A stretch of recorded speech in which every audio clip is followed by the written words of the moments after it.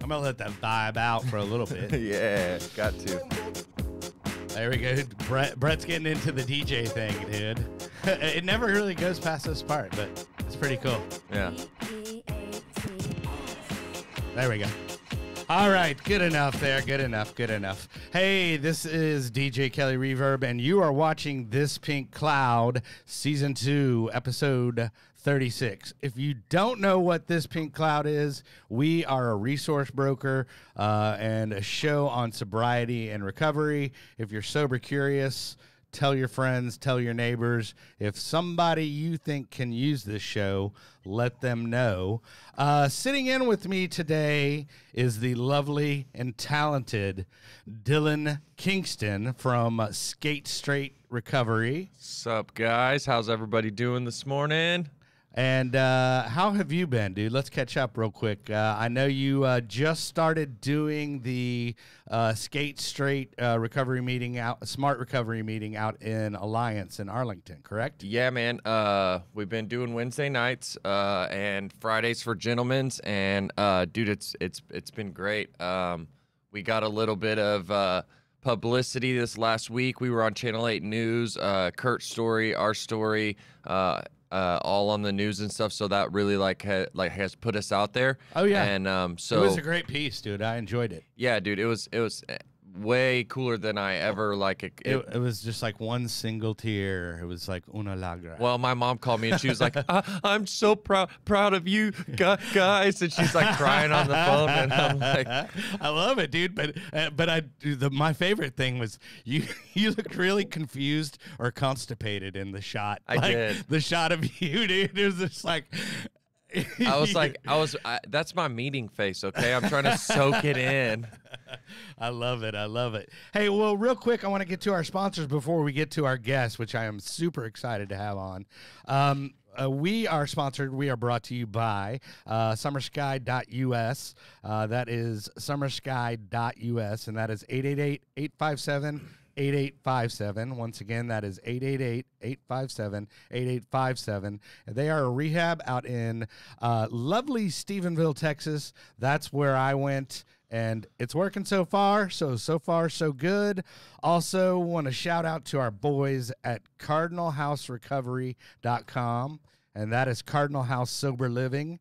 If you're looking for that long-term accountability and a great program, these guys have it over there. Give my boy Josh a call. Shout out Josh. I love Josh. 918-998-4223. Once again, that is 918-998-4223. Sober Living, if you're looking for that long-term accountability, hit those guys up. So, Anyway, the good stuff. I actually met this gentleman was introduced to him via Josh. I mean, I think you know Josh, right, Rich? Yes. Yeah? Okay, so Richard is actually Zooming in with us because he has got the COVID. He's got it. He's got the COVID. So he is being socially responsible and isolating, which I understand, but we're all vaccinated. But whatever, it's all good. Richard Bradshaw, you have your own nonprofit called Central Texas Harm Reduction, correct? Yes, sir. And then you also work at Brazos Recovery, correct? Yeah. And that is out on Lake Whitney, and you are the director of operations, correct? No, I'm the operations manager. Oh, yeah. Operations manager. Okay, sorry. Just right under the director of operations. Yeah. Ah, okay. Well, cool, man. Well, either way, you're a big shot, right? Something like that. Something like that. But yeah, so Richard, what I usually do on the show is have the guest, tell a little bit about their story, and then we're definitely going to get to a lot of good information. But why don't you give the people and me, a little bit of your background story and how you wound up where you are. Okay, for sure. Good deal. So My name's Richard Bradshaw. I am 28 years old, and I'm originally from Waco, Texas. I'd identify as a heroin addict in recovery, but I've also used just about everything under the sun, pretty repetitively, and you would just say you're into more, is what we like to say. Yeah. Yeah, definitely. So I used pretty chaotically, starting at about age 13, 14. Started out with prescription stimulants, Adderall, stuff like that. I actually used to skateboard a lot. Hey, nice. Yeah. So there was nothing better than taking a few Adderall and going. Taking a little Adderall and hitting the vert, dude. I can. Oh, yeah. I can see that. There was nothing better than that. And, right. Over the years, some of my substance use kind of progressed, and then at about age 16, 17, right around my 17th birthday, I actually injected heroin and cocaine for the first time, and ended up doing that for about another 7 years. Right. You know, up until around 25, and man, throughout that time, there's a lot of things that I experienced and that happened within my existence of being a person who used drugs. Mm-hmm. And a lot of that included interacting with our formal treatment system here in America, and a lot of it included interacting with the medical side of things in regards to ERs, ICUs, and things of that nature. And you got to know them firsthand, and not and not necessarily by choice, right? Yeah. Oh no! It was never. It's funny as I'm hearing your story, I'm looking at Dylan because he has a very similar story to yours as well. So yeah. Oh yeah, definitely. So some of the points I like to hit on that too is I'm a survivor of hepatitis C. Okay. And also a survivor of bacterial endocarditis, which occurred in 2014. I was in the ICU, and then I was also hospitalized for 3 weeks with an infection in my heart valve. Okay, so question, I'm not a doctor, so bacterial endocarditis, did I get that correct? Yeah. Okay. Yeah. So what had happened was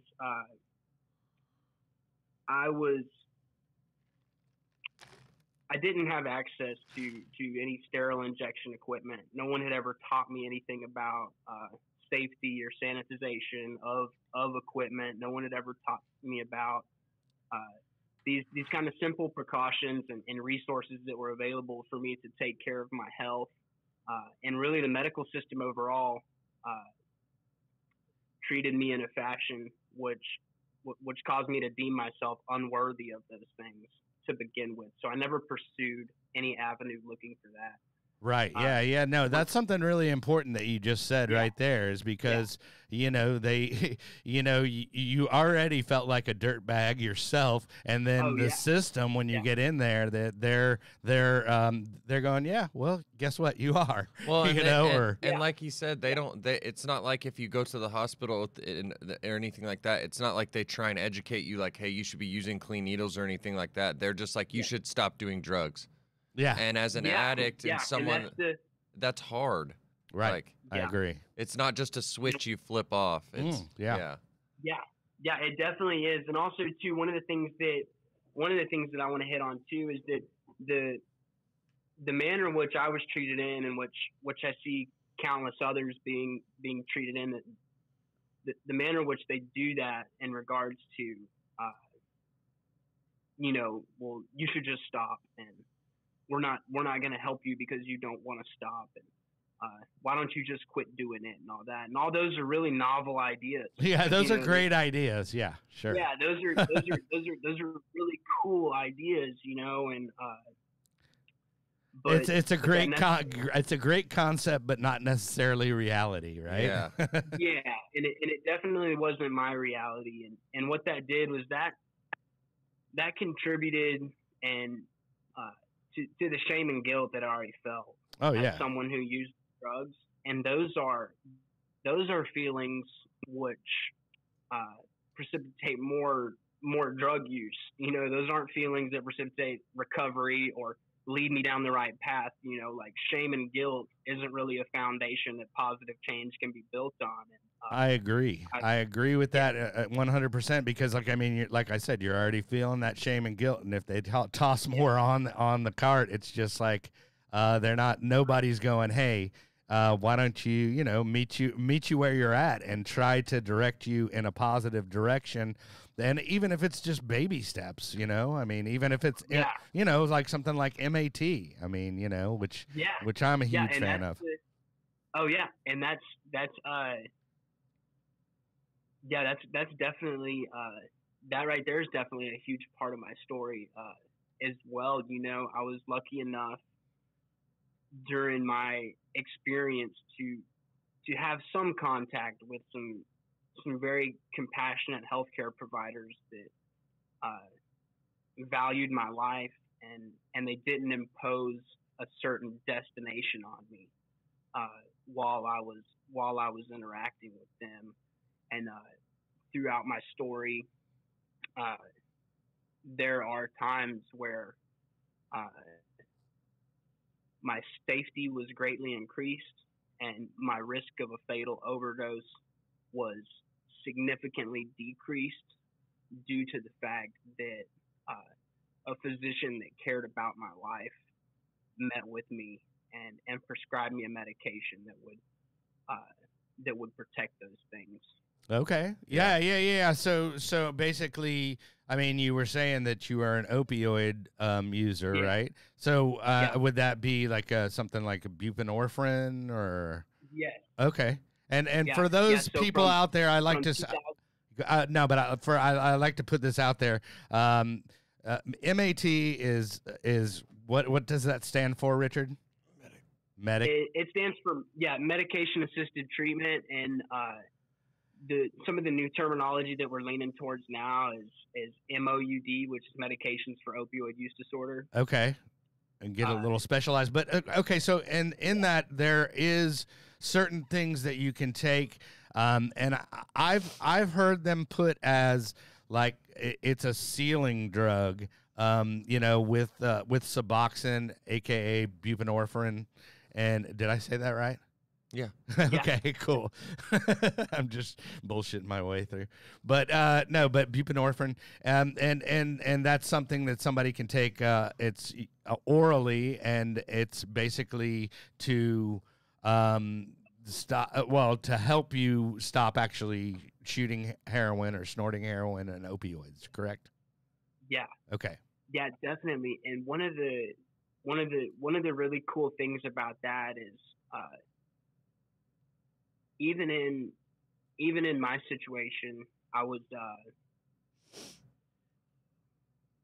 I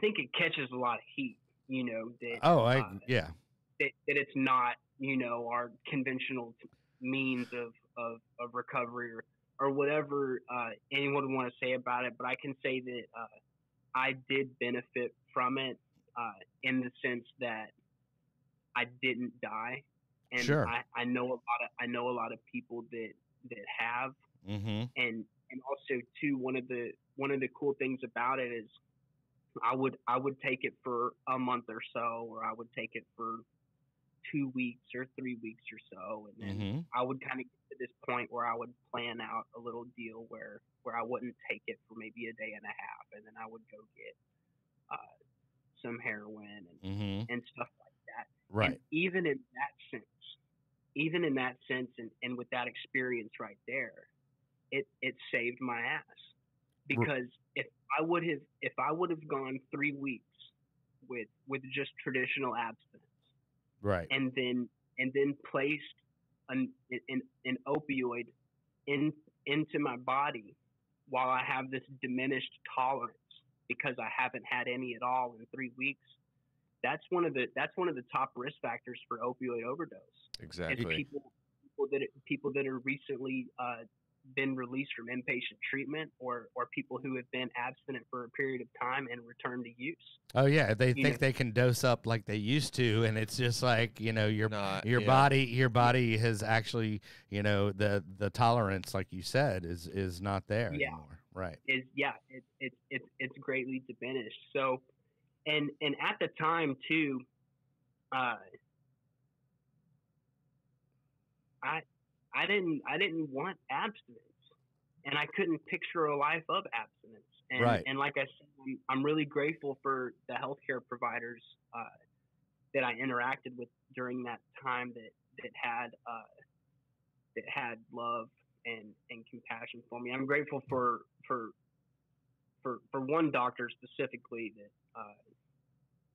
that really stood by my side and provided me with a lot of life-saving resources, tools, and medication. Sure. During that time, because there were times where I would go in for my appointment. Mm-hmm. I would take a UA at my appointment, you know. And urinary analysis, by the way. I had to explain that to my sister today. So I would take a drug test, you know, and I would test positive for benzodiazepines because I had been taking Xanax that I was buying from my friend. I would test positive for marijuana because I was still smoking marijuana. I would test positive for cocaine.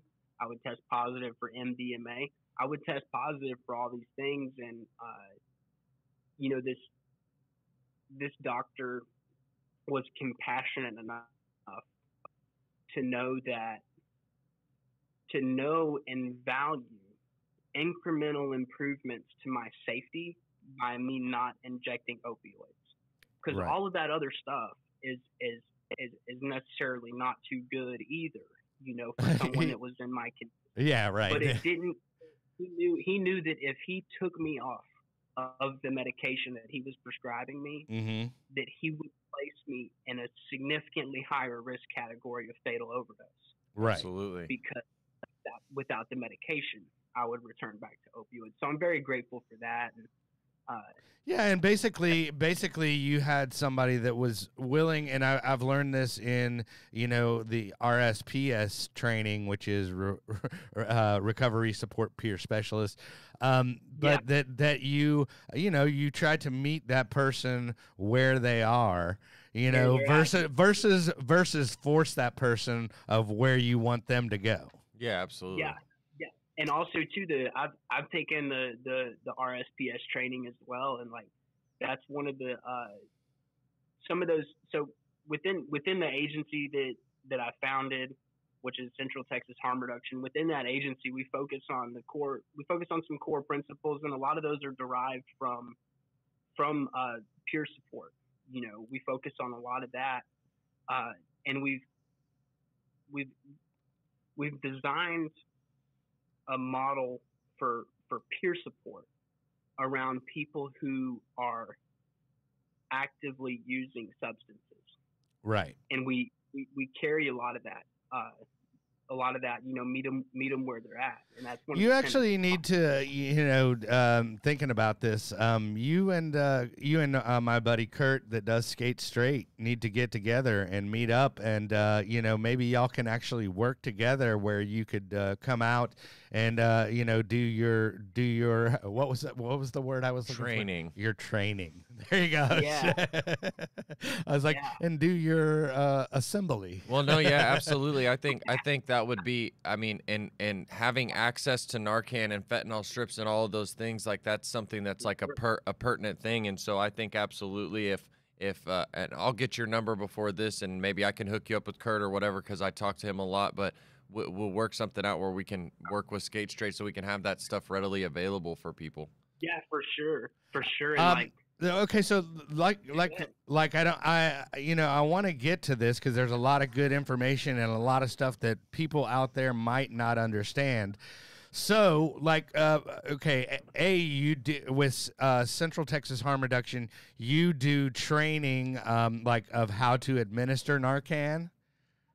Yeah, correct. Yeah, we do training. Yeah, how to administer Narcan, how to use a fentanyl test strip. All right. Well, do you want to? Because I know you have a PowerPoint. So, if you want to kind of give us a little bit of the tour of what you would do. I mean, just like maybe a truncated, not a full-on, training session, but enough, and we'll just ask questions as you're showing us stuff.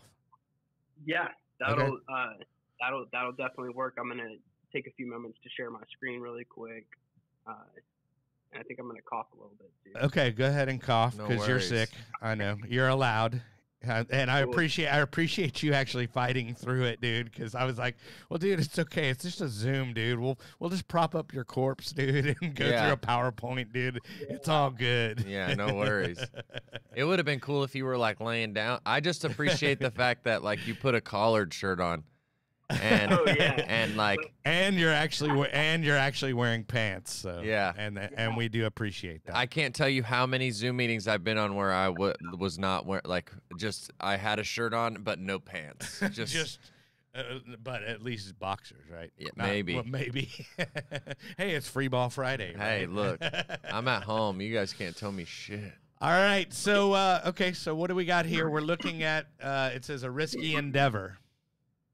Yeah, so this is a slide that we created to kind of bring people information, man, about what's going on out here. So Central Texas Harm Reduction as an organization, we conduct regular tests of substances that are procured off of the streets by a lot of our participants. Right. And I was saying the street. I know some street terms. Those are totem poles, and those are blueberries. Yeah. Okay. Yeah. So just to get real, just to show my street cred. Well, that's weird. For sure. Yeah, dude. So these ones right here on the left, these are some 2 milligram Xanax that are floating around a lot of Texas. They don't have any letter or number markings or imprints. They are just scored into quadrants. Okay. But they're not. They don't say anything on them. And sure. We've had a few cases of these testing positive. Each one that's been tested has tested positive for the presence of fentanyl, and also too we have had multiple occurrences of overdoses. Well, let's touch on that because we talked about it briefly last week. Fentanyl is the thing that's really, a lot of people, when you get street pills, you have, it's anybody's guess, anybody's game. It could be anything, but it's the fentanyl that's in there that's causing the people to OD, correct? Yeah. So, and I'm gonna just run through and kind of think all of the viewers through the kind of process that led up to fentanyl becoming a part of our drug supply. Okay. Really quick. Sounds good. So here in Texas and also around the nation around the same time. So you see up here in this top right corner, there's a M30, which is a 30 milligram oxycodone, which in 2012, kind of at the peak of when a lot of these were pumped out through regulated means, which they were coming from pharmacies and from let's just say it from Purdue. Yeah, no, for sure. So in the top right corner we see those. So in 2011, 2012, the price of that on average here in Texas was 50 cents a milligram. So it was $15 for one of these blue 30s. Mm-hmm. Yeah. And then in 2014 and in 2017, there were some pretty heavy amendments made to the Texas Administrative Code, which is the regulatory guide for pain management physicians. There were some amendments made to that. And so it cut down on their ability to prescribe that. Right. And so the thing is when that happened, the price of these pills shot up to about. Well, it's the old supply and demand. Well, and it was supply and demand. Yeah, it was and it was also to cut down on like pharmacy shopping and like doctor shopping. Yeah. So they became 3 signature drugs. Ah, okay. Yeah. So in an effort to cut down on that, what the government kind of did unknowingly or inadvertently is they shot the price of these pills up so high that it created a very lucrative opportunity for people to produce counterfeits. And so it's a lot easier. So a counterfeit would have to have an active ingredient. And so the most readily available, cheapest active ingredient that the illicit drug manufacturers could find was fentanyl. So the thing is, though, is that let's say you get enough fentanyl to press 1,000 of these M30s. Right.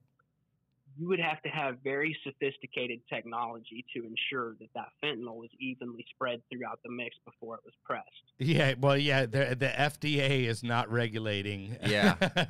It's not regulating. It's not regulating any of it. So out of a batch of 1,000, you may get 300 that do relatively nothing, and then you would get 600 that knock would you on your ass. Right, they can wind you up in the ER. If you're lucky. If you're lucky, and we've had reports too of one of the more recent reversals was a guy, and we'll take into account his weight, 250 pounds, because that does bear a little bit of significance to toxicity. So 250 pounds, a quarter of one of the blue M30s that was purchased on the street out here sent him into respiratory depression. Wow. And so the inconsistency that are in these pills are something that has really brought a lot of this to the forefront to make it where this is something that happens. And we see the same thing with the Xanax as well. And it's impossible to know, to know what's there. And and I'm glad you brought that up, because there are actually test strips for that, right? And because we were talking last week, we had Brian Cuban on, and they had mentioned something about the fentanyl strips not being legal, but that is not true. The fentanyl test strips are legal and available, correct? Yes. Okay, so I don't know if you want to go to your live camera, or do you have a fentanyl strip kind of slide on you, or? I do have one here with me, but also on this next slide too, we're going to go through kind of the instructions on how to use one. Okay, cool. Let's do it. Yeah. And it kind of breaks it down play by play, and there are some different variations in the instructions depending on what kind of substance you're testing, if it's a stimulant or a depressant. Okay. All right. So we'll cruise on over to this next page. So for give me 1 second real quick. I need to go ahead, dude. You need to expectorate, dude. Get that COVID out of you. Excuse me real quick while I cough up a lung. No, it's all good, dude. And hey, once again, I appreciate you toughing through this, dude. So. Oh yeah, definitely, man. And a little bit of I'll just go ahead and throw this in right here, dude. Like, this is a very unfortunate situation that I'm in right now. I was actually supposed to get married in Vegas tomorrow. Oh, geez. I was supposed to fly out this afternoon to do that, and I was also supposed to be attending the Mobilize Recovery Convention this year. But with all that being said, and how unfortunate that is and everything, right now I am excited about recovery. Yeah. And I'm excited about the opportunity to talk to people about this stuff, dude, because this is where my journey's taken me. Yeah, no, and it's great. Yeah, No, and I Yeah. love it. So, dude, that sucks, dude. Like the vid It does. is messing up your marriage plans, but hey, I guess what do you have to you have to show your or as far as flying. I mean, do you have to? They ask you the questions, but then I'm sure there's assholes that actually fly that are positive. Oh yeah, Yeah. I'm sure. Yeah. And it would have just been a really bad deal which I'm glad I got tested here Yeah. beforehand, because the event that I'm going to, they test when you get there Oh, and, yeah. and all that. Sure. I wanted to be double sure and make sure and Right. all that, and I actually ended up catching it Uh, before I was even symptomatic. And I Right. was able to isolate for the past 3 days so far. So Well, that's good, and I am happy that you're being socially responsible. yeah. So so let's hear about the Yeah, fentanyl strips and how they work and how, like, I mean, okay, so like let's say like I am a young person, Yeah. and I am and I have my hand of goodies, or what I think are goodies, and Yeah. first off, where can I get fentanyl strips? So right now you can access them from a company called BTNX, Okay. and so you would just Google BTNX Mhm. fentanyl test strip, Okay. and you'd be able to purchase through them. And But you also- okay, go ahead. Also, too, we're in the works of getting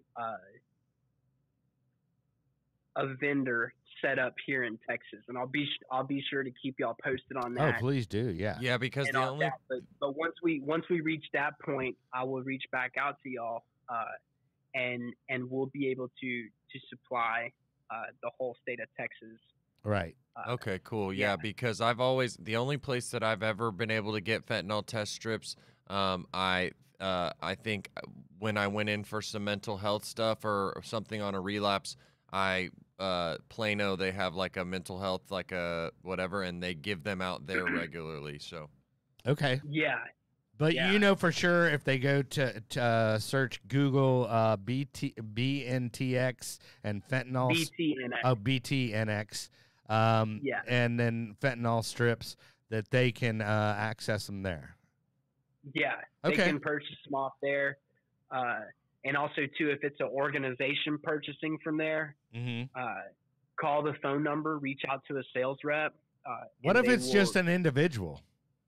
an individual can buy them as well too? Okay, good. Yeah.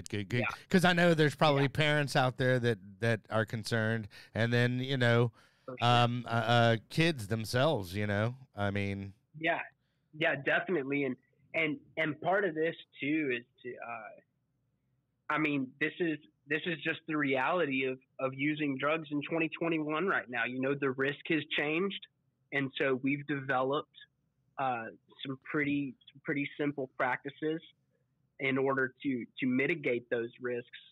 But the risks have changed, and whenever risk changes, we change our behavior and sure. our plan of action around those risks. Yeah, you got to in call. order- You got to call an audible. Yeah. You know what I Yeah. mean? Yeah. No, Yeah. I get it. Yeah. So walk us through real quick on the fentanyl Okay. strips on how to use that. Okay, cool deal. So if you're going to be testing opiates or a benzo, or like if you're going to be testing opiates or a Xanax pill or anything like that, you'll use half a shot glass of water, Mm-hmm. about 15 milliliters, Okay. and then, but you can also use like one of the little ketchup cups is a good measurement. Okay. And then also too, anything that like condiments are put into. Oh yeah, you mean the Jello shot cups, dude? I know those Yeah. well, Yeah. dude. Like a little Cambro or a little Yeah. Ramekin. Yeah. Ramekin. One of those. Ramekin. Ramekin, yeah. I love For all that my word. service industry. All right. Good deal. So So now there from the pill, like, okay, so I'm seeing a hand with a match, so like just about like a match head of yeah. the pill, This is and about you a can test match it. head portion of the pill. Yeah, Uh-huh. which would be about 1/4 or 1/5 of one of the blue 30s, it would be about an eighth of a Xanax bar. So yeah, about the size of a match head or a half a grain of rice, and you'll if it's a pill, you'll crush it before you mix it in with that 15 milliliters of water. And let's note right here too that if you're testing a stimulant, you'll need a full 30 milliliters of water. Okay. So you'll need a whole shot glass. So 15 milliliters for opiates and depressants, 30 milliliters for stimulants like cocaine, meth, or MDMA. Okay. And once you mix that solution up real nice, you hold the blue end of the test strip and you dip the other end into the water. So for anyone that's familiar with the urine analysis, this is basically about the same practice. Right, but so it tests for you'll fentanyl. Hold the strip in the water. Right. Yeah, but it tests for fentanyl. So you'll hold the strip in the water for about 10 seconds. You'll take the strip out of the water and wait about a minute. And then you'll use a bright light to look at the strip and count how many red lines there are. So if there's 2 red lines, that means no, there is no fentanyl. And then if we see 1 red line, that'll give us an indication that there is fentanyl. That means you're pregnant, right? Yeah. Well, I was gonna say it's like a pregnancy strip for drugs. I was gonna say that this is. I mean, this. If you're out there and you're using, you know what I'm saying. I mean, it took us 3 minutes to walk through this. It's a very simple process. You can do it with things that can be found. If you don't have a job or you don't have any, like a ketchup cup, you can go into any fast food joint and get one of the, you know what I'm saying? So it's something very simple and easy that can it can save your life. You know, it can be the thing that whether you overdose that day or you know, like. Well, you have experience with this, so now why, Dylan, I'm going to put you on the hot seat here real quick. Yeah. Why didn't you test your shit? Well, because I didn't have test strips. Okay. Because I didn't seek them out, but also because I'm a drug addict and I thought I knew better. You know, don't we all? I knew. Look, I knew the guy. I'd seen him more than twice.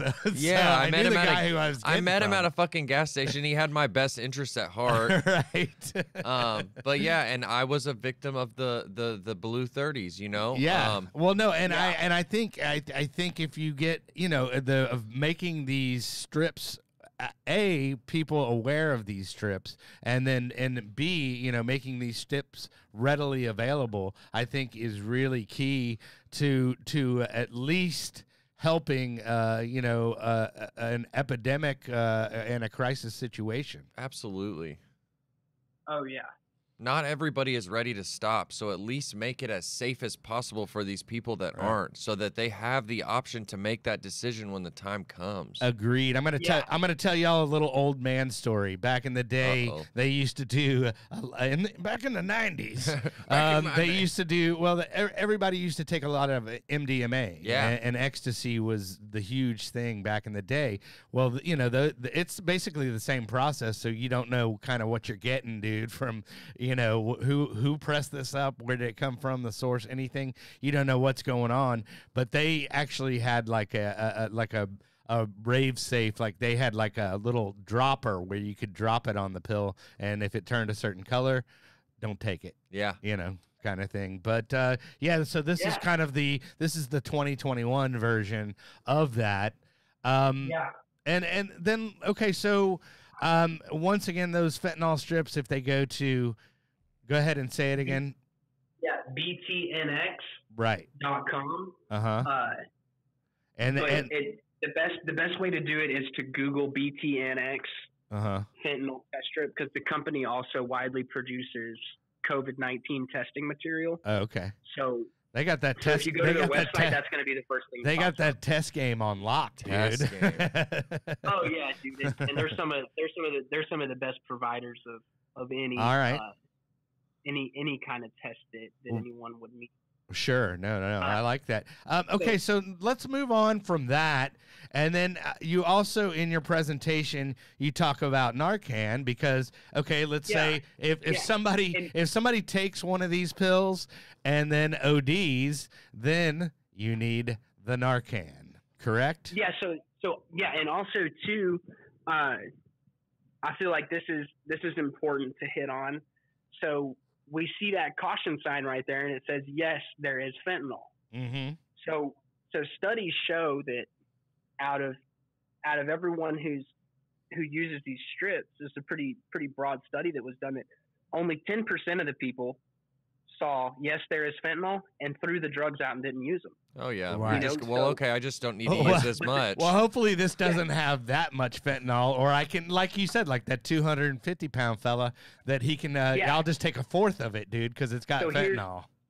Yeah. So here's the deal: is so that 10% threw out the sample altogether and said, "No, I'm not willing to risk it."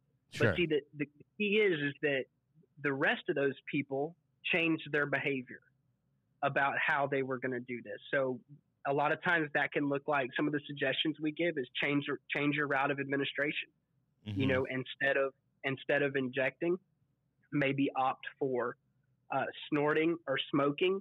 Mm-hmm. Do less than you usually would, and whatever you do not do it alone. Yeah. Mm-hmm. Make sure that you are around someone, and that if y'all are using together, that y'all alternate your use at 20-minute increments so that y'all don't overdose simultaneously. Sure. And then also just have Narcan around. Right. You know? Okay. So let's get. Do you have a Narcan slide ready?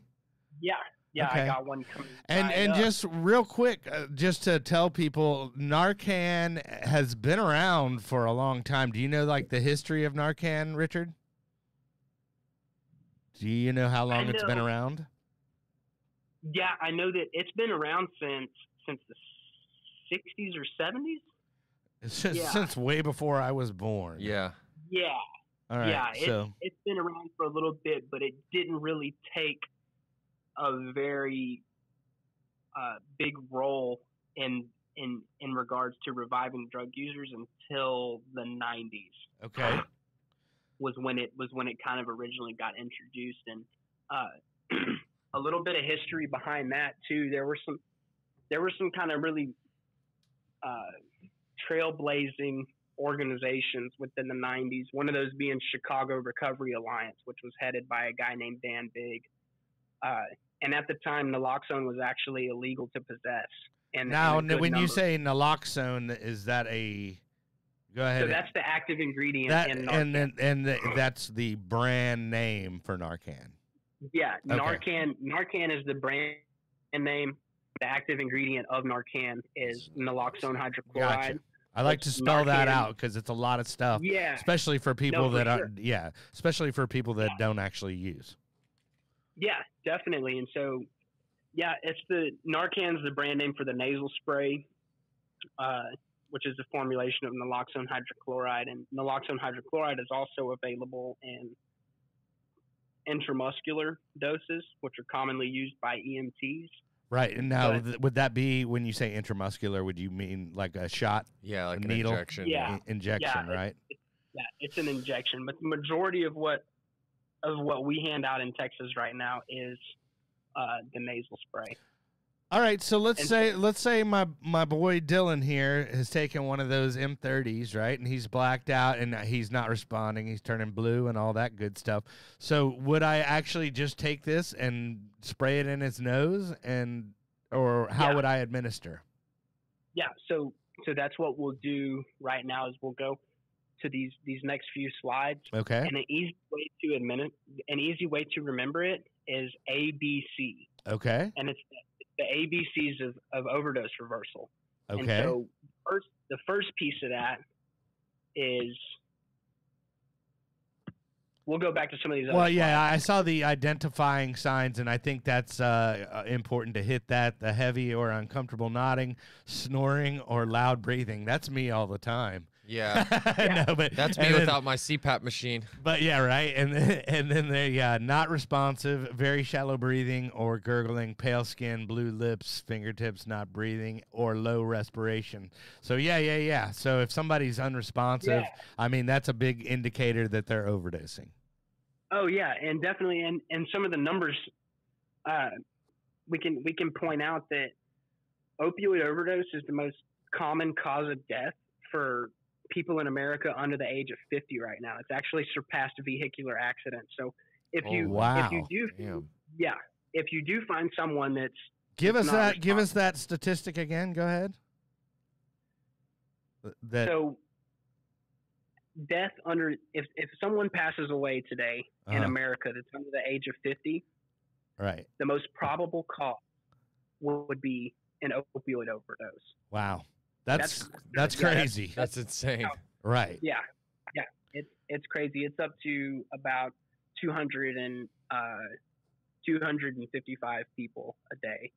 Wow. So, is that in the U.S. or is that worldwide or what are we talking? That's in the U.S. Wow, that's crazy. That's sad. But okay, so we have identified these signs. I've identified that my homeboy is overdosed, I'm out. and then basically it looks like a slide. Go ahead if you want to walk us through the slide here. Yeah, for sure. So each box of Narcan will contain 2 nasal sprays. Okay. So you'll take one of the packages of the nasal spray out. You'll peel the aluminum wrapper off of the back of it. And then you see right here in box number 2, you'll place that nozzle into their nostril as depicted in box number 3. And then you'll hit the back of the plunger as depicted in box number 4. Okay. And so that will release the medication into their nose. Right. And then also too, that's the first thing that needs to be, that's the biggest piece right there. Okay. We're going to talk about these next 3 deals. We're going to talk about administer, breathe, and call, which are the ABC. Okay. Well, now, and also just so like people are aware, once you spray that in their nose, they're not immediately going to just like jump up. No. So Narcan takes about 2 minutes to work. Okay. We do suggest administering an additional dose of Narcan each minute. And that's henceforth the 2 in the package.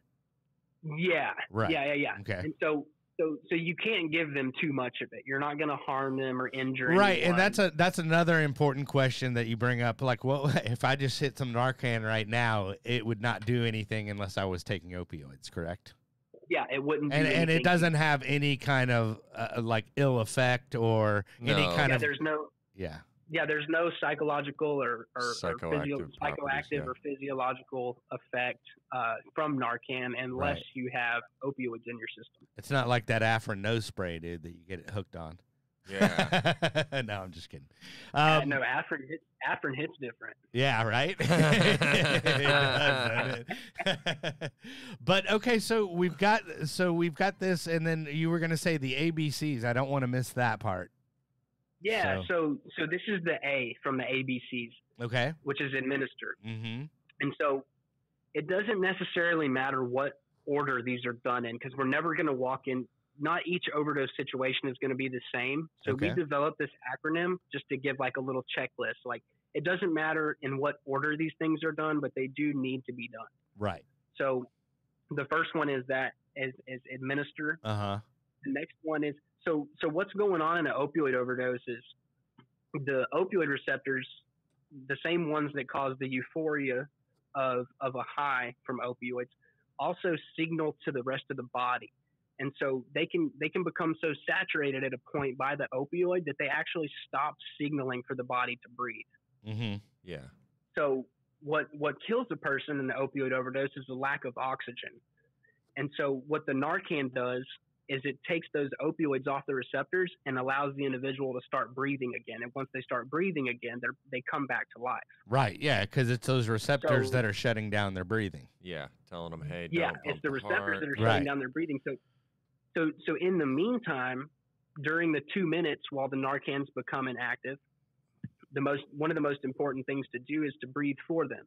Okay. So you'll gently roll them onto their back. Right. You'll tilt their head back, open up their airways, as depicted in this image right here. Uh-huh. And then you'll rescue breathing, which means you'll encapsulate their mouth with yours. You'll give them 2 breaths directly into their mouth, followed by a single breath every 5 seconds.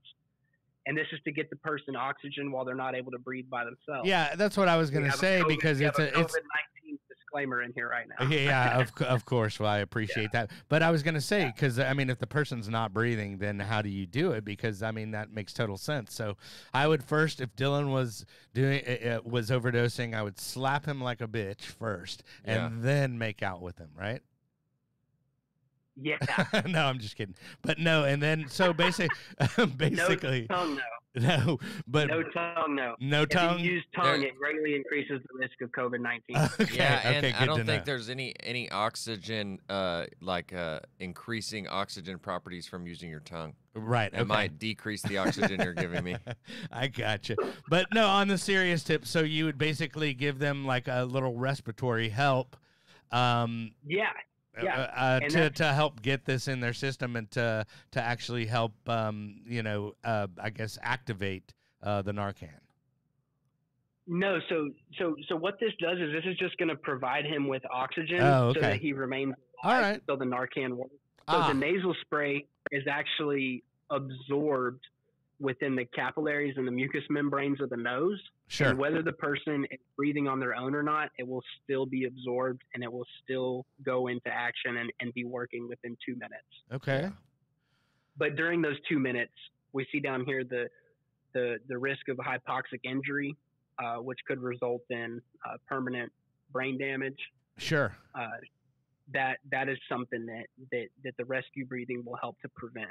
Okay. Good stuff to Yeah. know. Let's get to that C real quick. Yeah. So the C is call 911. Right. So I'm gonna give our viewers some pretty good information around this. So Okay. you call them and you report a medical emergency, and the terminology and verbiage on this is very important because EMS, fire department, sheriff departments are a lot of times always dispatched through the same system that comes out from 911. So if you call and you say, hey, my buddy Dylan is overdosing, there's a high probability in the state of Texas that a law enforcement officer is actually going to show up Yeah. before an EMT. Yep. And Right. the law enforcement officer isn't going to be so much interested in Dylan's life as he is going to be about Finding the drugs. potential for prosecution. Yeah. Right. Yeah. So we always want to say, hey, my friend's not breathing. Here's Mhm. my address. Now the flip side to that is when the EMT gets there and if you're at the scene and you're interacting with a medical professional, Mhm. then you always want to be honest with them. Be like, hey, my buddy Dylan snorted a fake 30 milligram oxycodone. I believe Sure. he's been exposed to fentanyl. I administered 2 doses of Narcan already. Mhm. You know what I mean? You do want to be honest with the medical professionals when they get there, but Right. you do want to be wary of disclosing any information to 911 about drugs Mhm. because it can trigger a different kind of response from the authorities. Right. Yeah. You don't want. I mean, because typically they both show up, but yeah, sometimes they will come at it differently, and I've actually had to do that. So Yeah. I mean, Sure. but that's good to know and good information to impart. Man, I mean, Definitely. we could go on forever. I mean, do you have like anything else? Like, I mean, we've talked about where they can get it, where they can get the fentanyl strips. Where can people get Narcan, by the way? So on the screen attached is my email address and also my phone number.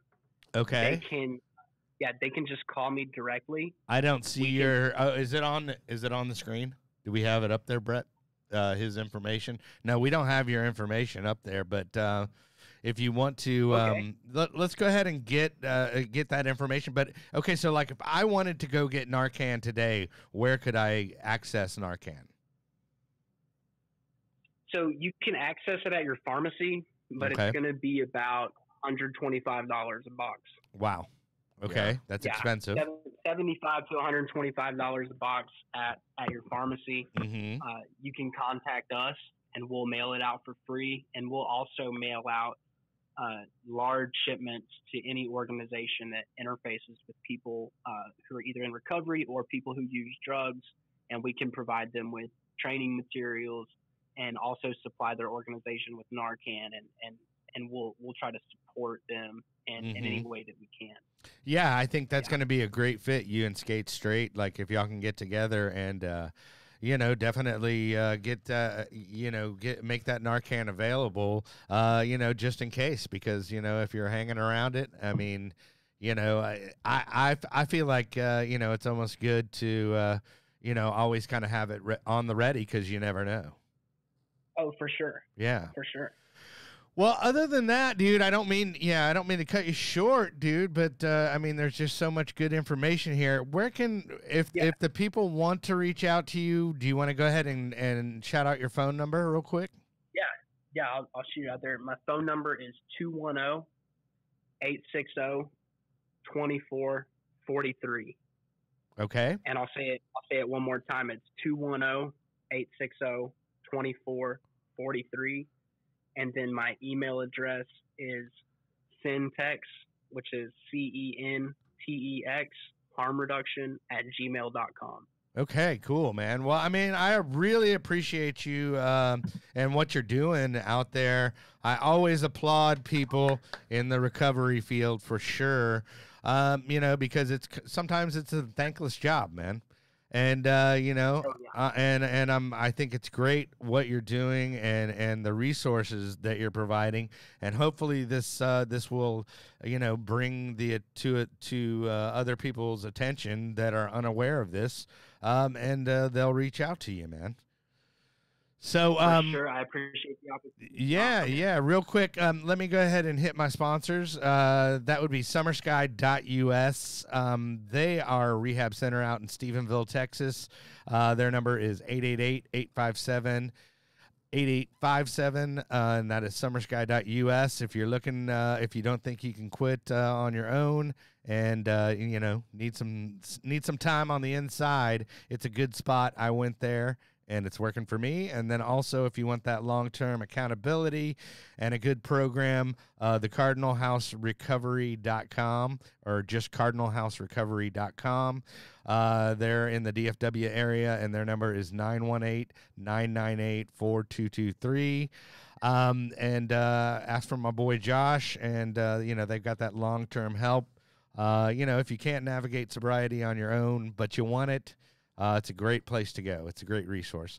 And then obviously, if you are watching us, be sure and subscribe to our YouTube channel, which if you go to thispinkcloud.com, it'll take you to our YouTube channel, and please hit subscribe. And then obviously I want everybody to share this information, because that's how we get it out there. You know, I would love to see something like this go viral, just because, you know, of the information and the, you know, the lack, I think the more people know, you know, the better off, you know, we can deal with this epidemic that's going on, and the problem that's out there, you know? Yeah, educating people and letting them know that, like, they're just because you're not ready to stop using, there are safer ways to do it. So, well, Richard, as you solemnly sit there. I appreciate you. No, but we appreciate you, and thanks for making the time for us. Anybody you want to shout out while you're on here? I mean, obviously your wife or fiance. yeah. She'll be my wife soon.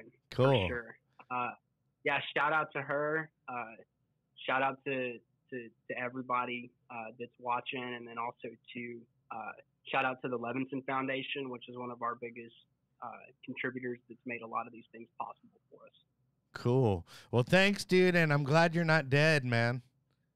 Yeah, dude. Me too. Yeah, from the COVID and from the overdoses.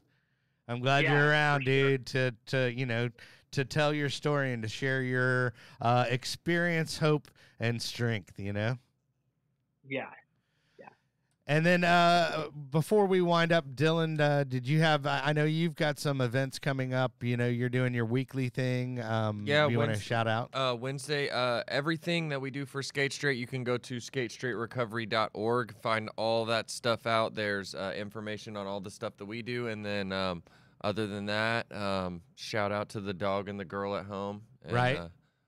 You guys share this, like this. It's very important. Yeah, comment on it, and it saved my life. You know, like Narcan saved my life multiple times. You know, things like that. So it's like, it's really, really important that people know about this, because a lot of people don't.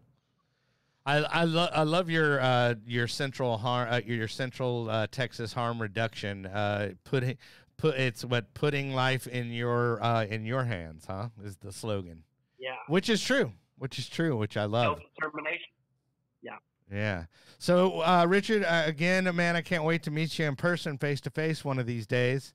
But Definitely. you know, I appreciate you coming on, and Dylan, as always. Next week, we actually have the founder, Stephen Knight from Dogs Matter, and we have Cassie and Dusty are all going to be here, and we're going to be talking about Dogs Matter, which is an organization where you can foster your dog, and they will, while you're getting help for yourself, while you're in recovery, they specialize in finding homes for those dogs. So be sure and tune into that. But Brett, if you would, play us out, Maestro. Once again, Richard, thanks for coming on, buddy. You look good for having COVID. And thank you, Dylan, for joining us today. Later, guys. Thanks for listening. And remember, kids, there is no magic pill for sobriety, because if there was, we would all take too many.